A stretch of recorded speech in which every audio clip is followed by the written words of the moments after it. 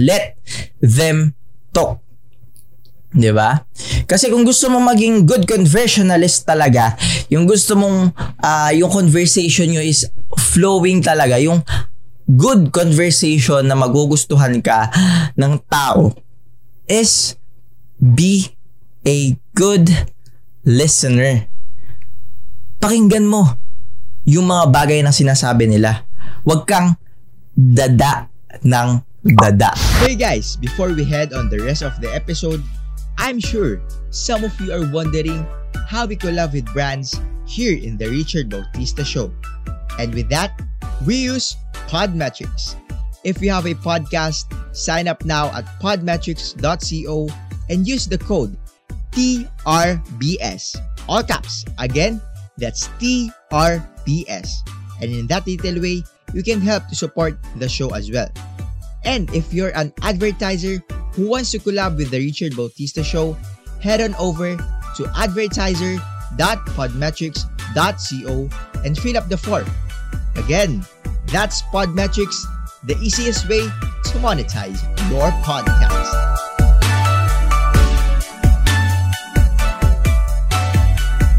Yes. Podmetrics is the easiest way to monetize your podcast. So kung ikaw ay isang podcaster or aspiring podcaster, ano pang hinihintay mo? Sign up now at podmetrics.co and don't forget to use the code TRBS. Again, that is capital TRBS. And yes, thank you very much guys for tuning in. Welcome to the Richard Bautista Show, where my goal is to lead you to have a right mindset so you can achieve the success in your life. I'm Richard Bautista and thank you so much for being here. And kung nagustuhan mo yung mga past episodes natin, you can subscribe, you can like, comment, share on my YouTube channel. Subscribe to my YouTube channel and follow me on Spotify, Google Podcast, Apple Podcast, and my socials, Facebook, Instagram, and TikTok. So yun, grabe. So our topic for tonight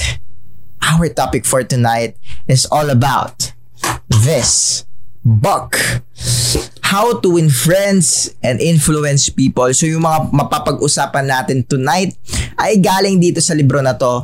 Last month, ang mga episodes natin ay tungkol sa book na Rich Dad Poor Dad, which sinasabi ng mga millionaires and billionaires na mga napapanood ko sa internet, real millionaires and billionaires na napapanood ko sa internet, yun yung mga sinasuggest nilang book. And second book na sinasuggest nila is this book, How to Win Friends and Influence People. Hindi lang siya basta-basta mga hindi lang siya pang mga millionaires, billionaires, hindi lang pang entrepreneurs, kundi mga pang professional like mga doctors, mga basta lahat ng tao about conversation. If you want to win friends, if you want to win people, this book is for you. And sobrang saya ko dahil mai-share ko sa inyo yung knowledge ko about dito, yung mga natutunan ko about this book. So, ready na ba kayo? So, our topic for tonight, for today, kung anong oras mo man pinapanood to, is 6 ways to make people like you. So, yung 6 ways daw kung paano tayo magugustuhan ng mga people, ng mga tao. Okay, ready na ba kayo? Wag na natin patagalin to. Lesson number 1. Do this and you'll be welcome anywhere. So, kung paano become genuinely interested in other people. So, karamihan sa atin, ang iniisip natin kung paano tayo magugustuhan ng mga tao. So tayo, minsan nagagawa natin na iangat natin yung bangko natin, na sasabihin natin, na para ipoprove natin sa kanila na, ay, magaling ako. So, nasa utak natin, kapag magaling ka, magugustuhan ka ng mga tao. Pero that is baliktad. Because kapag tinaas mo yung bangko mo, parang mayayabangan sa iyo yung mga tao, parang hindi ka magugustuhan kasi parang ang yabang mo, ganito, puro ikaw. Pero if yung gagawin mo is genuinely interested ka sa kanya about topic. Halimbawa, isa siyang entrepreneur. Imbes na sabihin mo na ipagkalat mo, na ikwento mo yung mga success mo, mga mistakes mo, let them talk. Let them talk. Alamin mo kung ano yung mga nangyari sa kanila.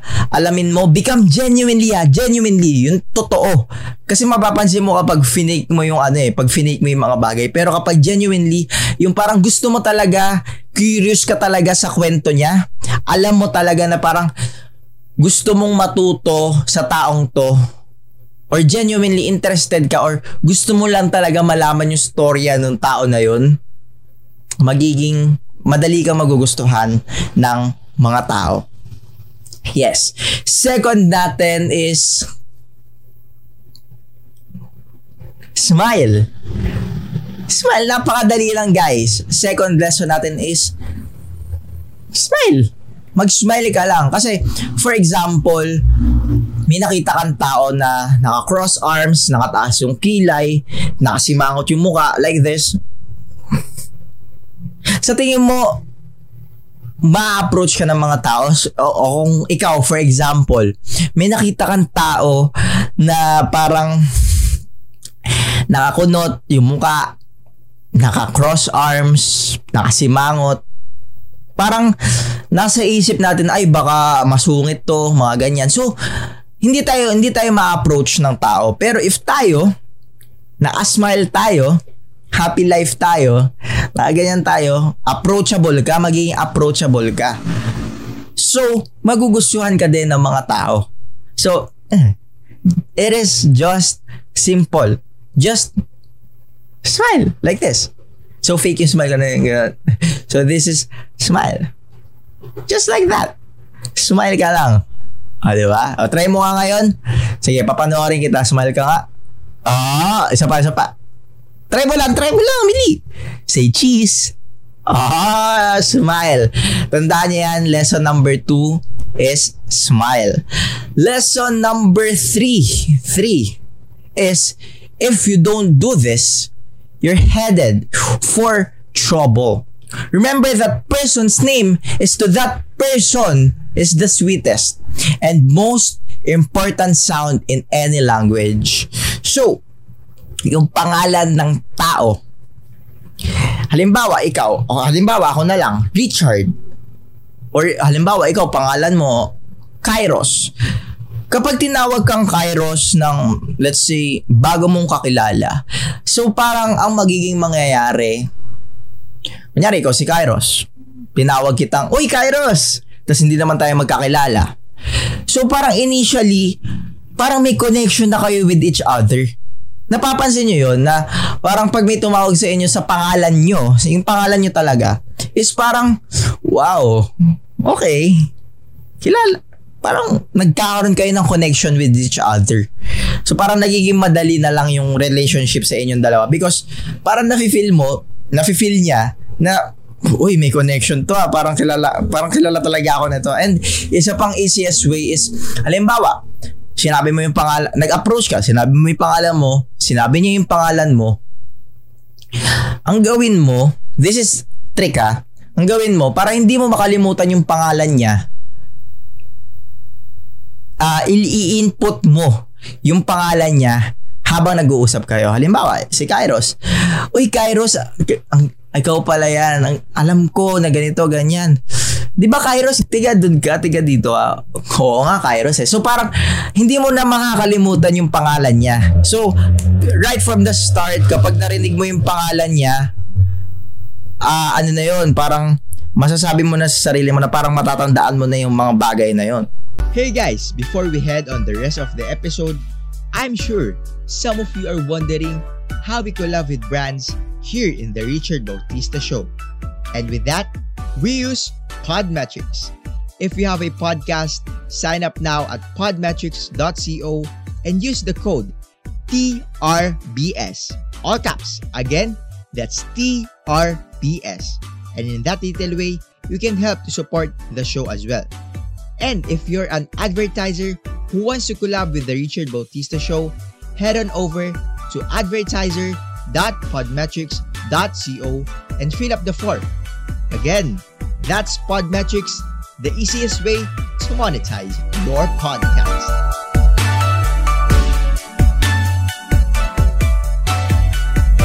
So, natawag mo na siya sa sarili niyang pangalan.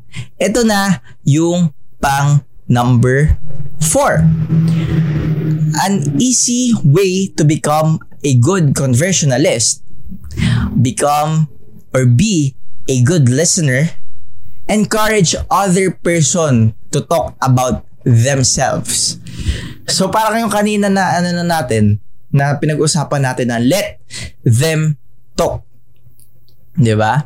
Kasi kung gusto mong maging good conversationalist talaga, yung gusto mong yung conversation nyo is flowing talaga, yung good conversation na magugustuhan ka ng tao is be a good listener.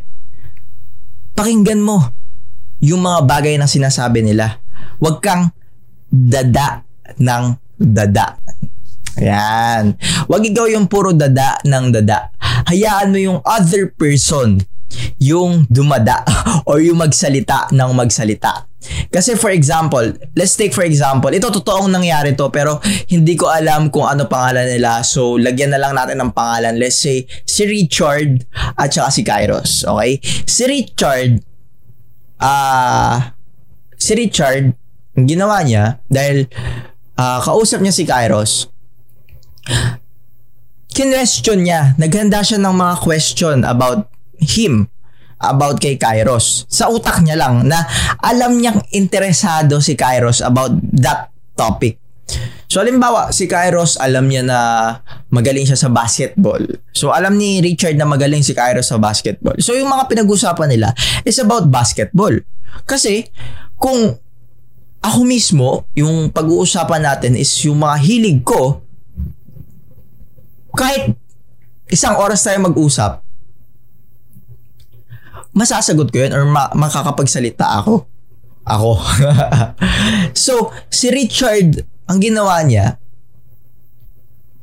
nagtanong siya ng open-ended questions. Hindi lang yung basta-basta, kumain ka na ba? Mga ganito, ganyan. Yung open-ended question na pwedeng makapagsagot yung other person ng mahabang conversation.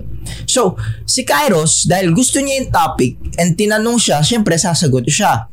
So, ang nangyari, 80% of talking kay Kairos and 20% of talking is kay Richard, which is questions and yung mga answers and yung konting shares about sa kanya. Pero, most of the time, nakikinig lang si Richard. Be a good listener. Kasi sobrang laki din na magiging advantage mo if magiging good listener ka. Bakit? Kasi kapag nag-observe ka, kapag ini-input mo yung mga bagay sa sarili mo na good, na positive, syempre ma-absorb mo yun and eventually magagawa mo yun. 'Di ba? So, lesson number 4 natin is be a good listener. 5th, how to interest people. Talk in terms of the other person's interest. Like yung sinabi ko kanina, 'di ba? Pag-usapan nyo yung mga bagay na nag-i-spark dun sa other person ng interest niya talaga. Let's say for example, he loves basketball or she loves dancing. So ang gagawin mo, pag-uusapan nyo yung gusto mo. Kasi kung ikaw for example, yung mga bagay na gusto mo, yung mga napapag-usapan, kahit 1 oras, 3 oras kayo mag-usap, kaya mo magsalita kasi interest mo yun eh. Gusto mo yun. It's your hobby, it's your craft, it's your specialty. So ikaw, as a person, natural instinct natin na magsasalita tayo kasi gusto natin yung bagay na yun. So, for example, kagaya nasabi ko na kanina, yung sa basketball, 'di ba? So, lesson number 6 natin is how to make people like you instantly. Make the other person feel important and do it sincerely. syempre, you have kailangan mong iparamdam sa other person na importante siya para magustuhan ka niya.